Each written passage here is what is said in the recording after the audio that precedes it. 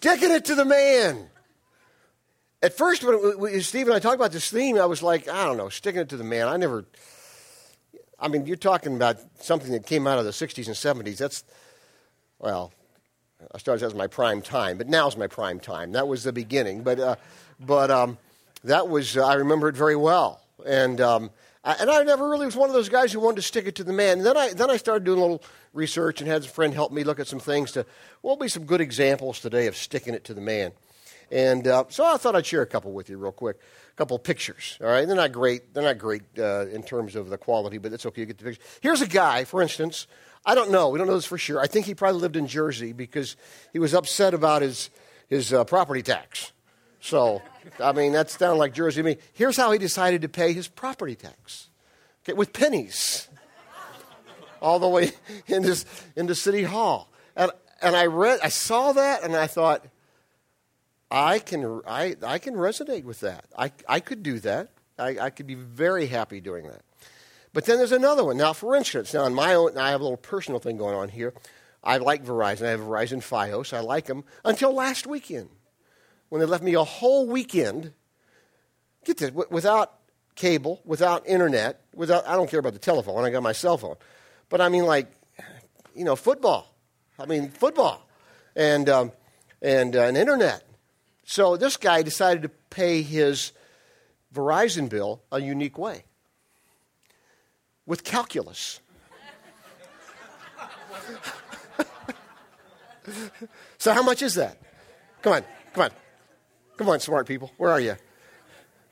How much is it? I got somebody figuring it. I got the engineer working on it over here. He's figuring. Somebody says, in the middle service, somebody says $141. And everybody's clapped. And I said, you people don't even know if it's correct or not. Just make it up. Anyway, that was a creative idea. There was another, we had to block out what now, and he put a name for him. And didn't think we could show that in church. That's sticking it to the man, right? Anyway, that helped me resonate a little bit with this whole theme of sticking it to the man. The 60s and the 70s, when that whole theme started coming out of there. That whole thing. I remember, as I said, I remember it well. And those of you, I'll give you a quick little primer for those of you who either weren't with us, maybe you were there, but you weren't, or maybe you weren't born yet. But it was a tough time. And I didn't do this. I was taught differently in my home, but everybody called the cops the pigs. Anybody with authority, anybody with authority was considered sort of bad. I got drafted in '69, and so I remember vividly the first time I got to a post in Fort Leonard Wood, Missouri, which is not exactly the bastion of liberal politics, right? And yet there we were strongly warned that you will not leave this base in your uniform because we don't know what might happen to you. During that time, they were spitting on soldiers. They were, if you're in some of those towns, 2 or 3 guys would get a soldier, just take him off the side and beat the crap out of him.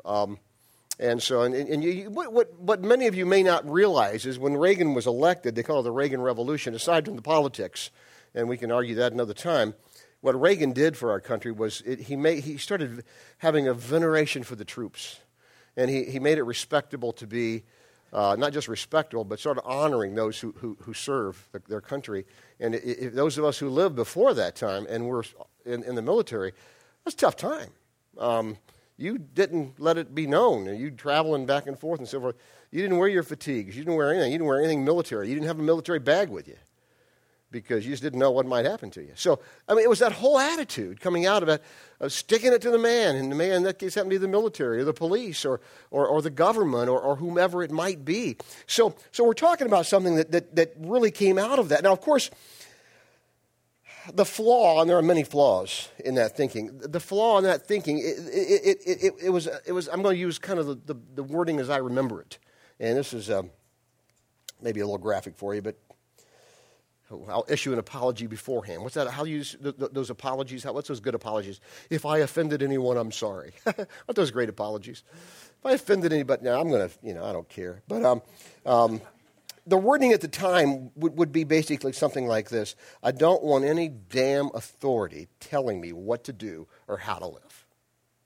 That's the tone.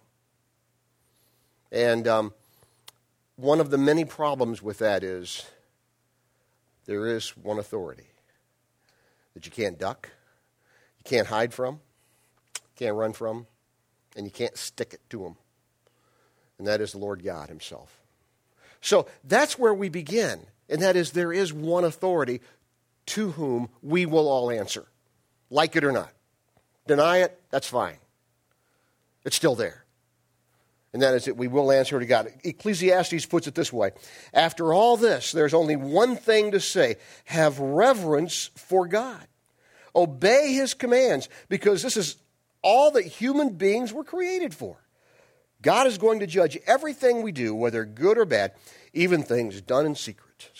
Even things done in secret. So the whole issue there is we do have an authority to answer to, and that he is God. And the sooner we recognize that and deal with that, the easier life is going to be. Now, God gives us authority, whether it be with our government, whether it be with our places we work. He gives us authority. I believe the Bible teaches that God gives us authority so that it can remind us how we should respond. And here's the thing, and this is an important point.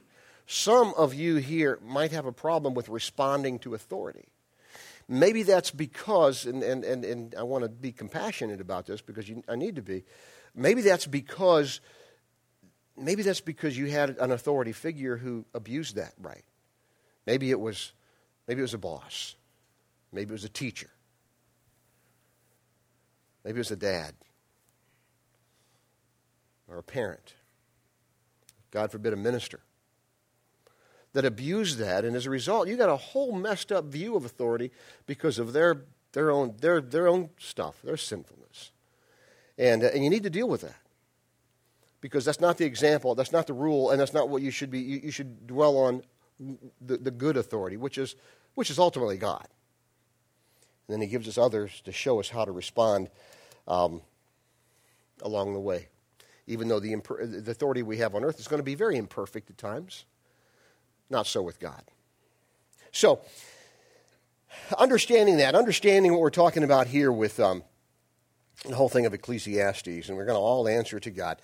Even then, as we recognize that authority, God is going to, at times, tell us and call us to be countercultural, to live counter to the culture in which we live. And I want to talk about that because I think it's an issue. And I want to take you to a passage in the Bible that, this is a great passage. And I tell you, you've probably, if you've never been, this is the first time you've been to church in your life, you've probably heard about this particular story in the Gospels. And it's of Jesus, and as he's about ready to go into the temple here. And I want you to put yourself in that setting for just a moment. I want you to think of yourself as Peter or John or Thomas or Benjamin or any of the disciples who were with him at the time, who happened to be with him at the time. Just think about that. And you're with them, and you've gotten to know this man of peace, this man of love, this man of grace, this man of forgiveness, this man of joy. That would be Jesus. And now you come into this setting, and something really radical is going to happen. This is one of the things, that thing back in the 90s, they had this thing, WWJD, what would Jesus do? We had bracelets people had, and they had necklaces, WWJD, and I saw golf bags with WWJD, circles I travel in, and all this sort of stuff. I saw everything, and that's fine. I love the Spirit. But this particular passage is one of those things, I don't care how many times I've read it, every time I read it, it gets my attention, and I stop and I'm like, wow, I cannot believe Jesus did this. And keep in mind, he did it, he was perfect. He didn't sin in doing this. I'm not sure how he did that, but he was God and he could do that. I can't. So here we go. We are in Mark chapter 11. When they arrived back in Jerusalem, Jesus entered the temple, and he began to drive out the people buying and selling animals for sacrifices. He knocked over the tables of the money changers and the chairs of those selling doves, and he stopped everyone from using the temple as a marketplace. So Jesus comes up on the temple. It's in the outer courts. I won't go into all that, but it's where Gentiles could be. But it wasn't ever supposed to be a marketplace. And it's a freaking zoo. It's just all over the place. And people, and here's the thing, and this is the issue. The money changers, you have three kinds of money, basically. Imperial money, which is Roman money. You have provincial money, which is Greek money. Then you have Jewish money, local money. And that they were changing all the money. It's kind of like they would do today in some places. They'd change that money all into Jewish money. And they would charge you a surcharge. And we get that. We go to an ATM machine, and if it's not my bank, I look at it and say it's $1. I'll do $1. But then you see some, $5. And I'm like, can I afford $5? Yeah, but I'm not going to do it. And you see some that are like, 10 or 15, and I always then talk back to the ATM. Are you kidding me? But that's kind of what they were doing. They were charging a lot of money. And it's just crazy. And they got animals, they got stuff going on, and you can just picture. I don't know if you've ever traveled any place overseas. I always think of the International Bazaar in Istanbul. It used to be Constantinople. We were there on one of our trips over there, and this place is just a riot. I mean, you go in there and everybody, so funny. My wife is not a dickerer. She's not going to sit there and dicker. She's going to, and I remember she was looking at some silver necklace, I think, and she said, they said it's $50. She's like, no, I'm not doing $50, and she just starts to walk away. She's not posturing. She's not like, I'm not doing that. I'm not wasting time on that. The guy starts following her, and that's what they do. And then I don't know, she got it for like $10 or something, or some crazy thing, and it's like that. It's just crazy. It's wild. And this is what's going on here. It's just, everybody's talking probably many different languages like they do there, and they're dickering back and forth. What about this? What about this? It's just nuts. So Jesus sees this scene, and he's like, what is this? And I can just see, I got to tell you, in my mind, it's not in the text, but I just can see Peter and John. And they're sitting there, and they see him go, and he just starts throwing stuff around. I mean, Peter looking at John like, holy crap, do you believe this? I mean, they're just looking at each other like, this is Jesus. But he's not sinning. And I want to emphasize that because if I were doing that, and I'm capable of something like that probably, and so are you, I get my 3-iron, I'd hurt somebody, okay? Can't hit a 3-iron, but I can hit you with a 3-iron. But I'd be sinning. Somewhere I'd cross the line. I'd get mad and I'd just knock the crap out of somebody, okay? Jesus never did. Never did. Don't forget that. We relate to it. You and I are going to relate to it like we are because we would be mad. We would eventually. He never did. So whatever that control is that he could have as God, he did. So he never stepped over that line. But he said, this is desecrating the house of God, and it's got to stop, and I'm stopping it. That's what he had. Pretty counter-cultural to that time. And Jesus could do that. And boy, look what happens. Verse 17, he said to them, the scriptures declare my temple will be called a house of prayer for all nations, but you've turned it into a den of thieves. When the leading priests and teachers of religious law heard what Jesus had done, they began planning on how to kill him. But they were afraid of him because the people were so amazed at his teaching. They were afraid of him because they thought they might get the Hebrew heinies kicked is what they were afraid of. I say that with all love and affection to my Hebrew friends. But they were afraid also they might lose their position. Because here comes somebody teaching truth with love, grace.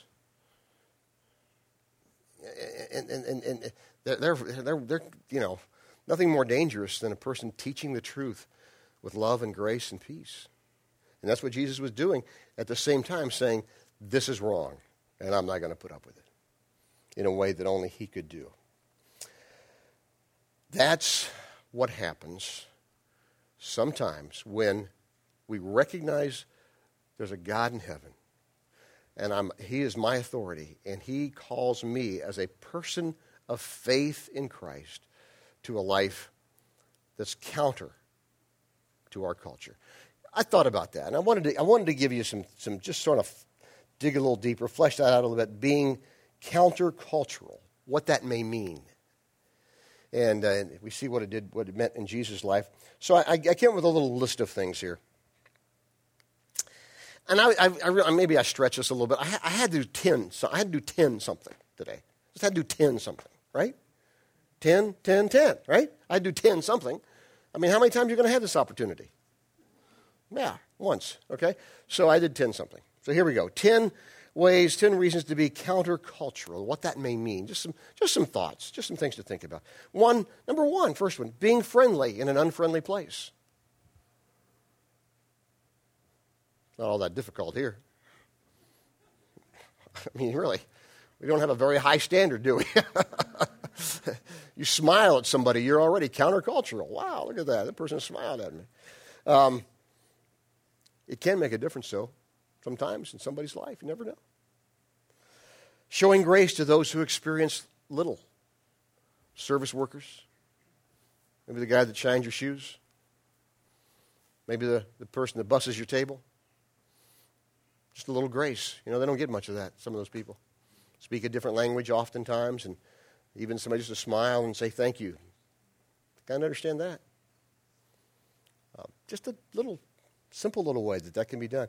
Being honest when the culture might overlook dishonesty. And we do have a culture that overlooks dishonesty in many ways. It's okay. Nobody's going to notice that. And you do that little thing, don't worry about it. It's not a big deal. You didn't tell the truth there, well, that's okay. Sometimes the greatest way we can show that our countercultural way is by just being honest in a world that overlooks somebody. And overlooks dishonesty in many different ways. Going out of your way to help somebody. A buddy of mine told me recently, he said, I was driving down Highland Avenue, Short Hills, if you know the area. And right past Christ Church there, if you know where that is, a church property that I often covet, to be perfectly honest. And it's a great property. Anyway, he said, I saw a guy in a suit with a briefcase on a dead sprint, going, and you know what's going on here, right? Going toward the train, yeah. In a suit, in a dead sprint. Anybody here ever done that? Yeah, there's a bunch of you have. I did a couple times. He said, you know what? He said, my friend says, I've never done this before, ever. I stopped and said, hey, you need a ride? And the guy was like, oh, thank you. He said, you'd have thought I just saved the guy's life. Who knows? Maybe he did. Maybe he was late for a meeting in the city or something. But he said, I've never done that before. It just was amazing. And I realized with his other implications, and I know if you're a woman, you have other things you have to think about. I understand that, and I'm not suggesting that you're some kind of a sinful person if you don't pick up some guy running for the train because he may be some, Ted Bundy or something. I don't know.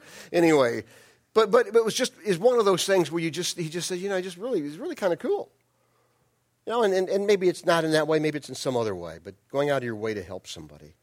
Going the extra mile without being noticed. Maybe nobody's going to know what you did when you really do something. Maybe you fix something that nobody really saw was undone, and you pick this up or do this. It's going the extra mile without, nobody's going to notice that. Maybe it's saying no to a particular thing that's something you're starting to read or watch or whatever, and nobody's going to know whether you watch it or read it or not, but you say, I don't need to do that. And that's countercultural. Maybe it's, number 6, maybe it's having some discipline with your family, with your kids. In a society that says the kids rule the roost, baby. Whatever the kids want, they get. Sorry, not going to win any popularity contest here with that. But, sometimes kids need to be told no. No, we don't do that. Sometimes they need to have some boundaries very clearly laid out for them. And it's not always a popular thing to do in our culture. Sometimes they need to be let them fail at certain things. Be careful on how you take that in order to understand how life works, and they're going to be stronger through that. Maybe you don't take their side when they tell you how bad the principal was to them.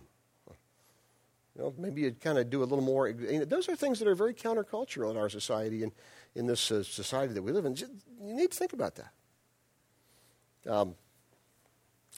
Number 7, maybe it's saying no when you really don't want to. That may mean no to that next drink that you really don't need. Maybe it's saying no to a group of people that you kind of like, but you know whenever you get with them, not good stuff doesn't happen. Maybe it's the discussions that take place. Maybe it's the places that you go. Maybe it's some other things that happen. And you need to say no to that. Number 8, maybe it's keeping your opinions to yourself. For example, not gossiping. You hear something said about so-and-so or so-and-so, and yeah, well, I heard this, and it's one thing, I suppose, if it's Lindsay Lohan, and that may not necessarily be good either. It's quite another if it's my neighbor or the person down the street. And that's part of the issue here. Number 9, counterculture. Don't say negative things about those you love the most.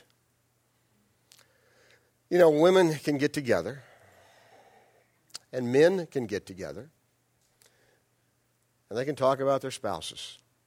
And I'm serious. I don't care whether it's men. I don't care whether it's women. They both do it. And they start saying things about them. And it kind of becomes the thing you do. Yeah, well, my husband this, my husband this. One thing, I'll just say this. Really thankful. My wife, yesterday we celebrated our 39th wedding anniversary. 39, yeah, I know. Applaud her. Yeah. Don't applaud me. Applaud her. She made one mistake one day in her whole life, and she's been paying for it ever since, Caught her at a weak moment. Say yes, say I do. Okay, we're good. And you know what? The thing about, first of all, I have nothing ever bad to say about her, so that's a pass. But believe me, there are many negative things she could say about me, many. But you'll never hear it. You'll never hear it. She loves me. She respects me. And she just won't go there. And you know what? That's important when we love others. We don't do that. We don't talk about them like that. Now, individually, we need to confront one another, certainly. We don't sweep stuff under the rug and say, well, we don't. Individually, we talk about them. But that's not for others. And those that we love the most, we shouldn't be talking about them. God knows that. Gosh. That's countercultural oftentimes. Number 10, just being a grateful person as opposed to some negative, sniveling, whining complainer. Could use some more adjectives, but you know what I'm talking about. Those people are just these negative, sniveling complainers who just are always complaining about something. I mean, just the person who's a countercultural person of faith who understands his identity and understands his authority is in God Almighty is a thankful person. He's thankful, she's thankful because they understand who Jesus is and that Jesus came and loved them and suffered and died and rose again, and he did that for me. He did that for you. And as they put their faith in him, maybe in a service like this, maybe some other time, they put their faith in him, and it totally permeates who you are. And it teaches you just that I'm the most grateful person on the face of the earth. That's how counterculturalism works when we understand that our authority is God Almighty. 3 things. I got to get you out here. 3 things, real simple, I want to leave you with. There's only one authority. There's only one authority that you need to please. That's your God in heaven. Second thing, authority on earth will continually remind us that we have a higher authority in heaven. We should respect it. We should seek to yield to it, unless it's asking us to go against our ultimate authority. We should respect that authority because it helps us understand what real authority comes from. It's going to be imperfect, but the real authority to whom we are accountable is never imperfect. That's God. Last thing, God calls us as our authority to live countercultural lives in a way that's going to honor him and honor each other. May God give us the strength to do those things in our lives. Let's pray together. Lord God, we are all so very thankful for your love and your grace in our lives. We are also thankful that we have a God in heaven to whom we have accountability and who is our ultimate and final authority. We thank you for that, and we thank you for your love and for your grace that you display in all of our lives. Pray for the day and that it would be just a great day, and for the blessings just for being here. And we thank you in Jesus' name. Amen.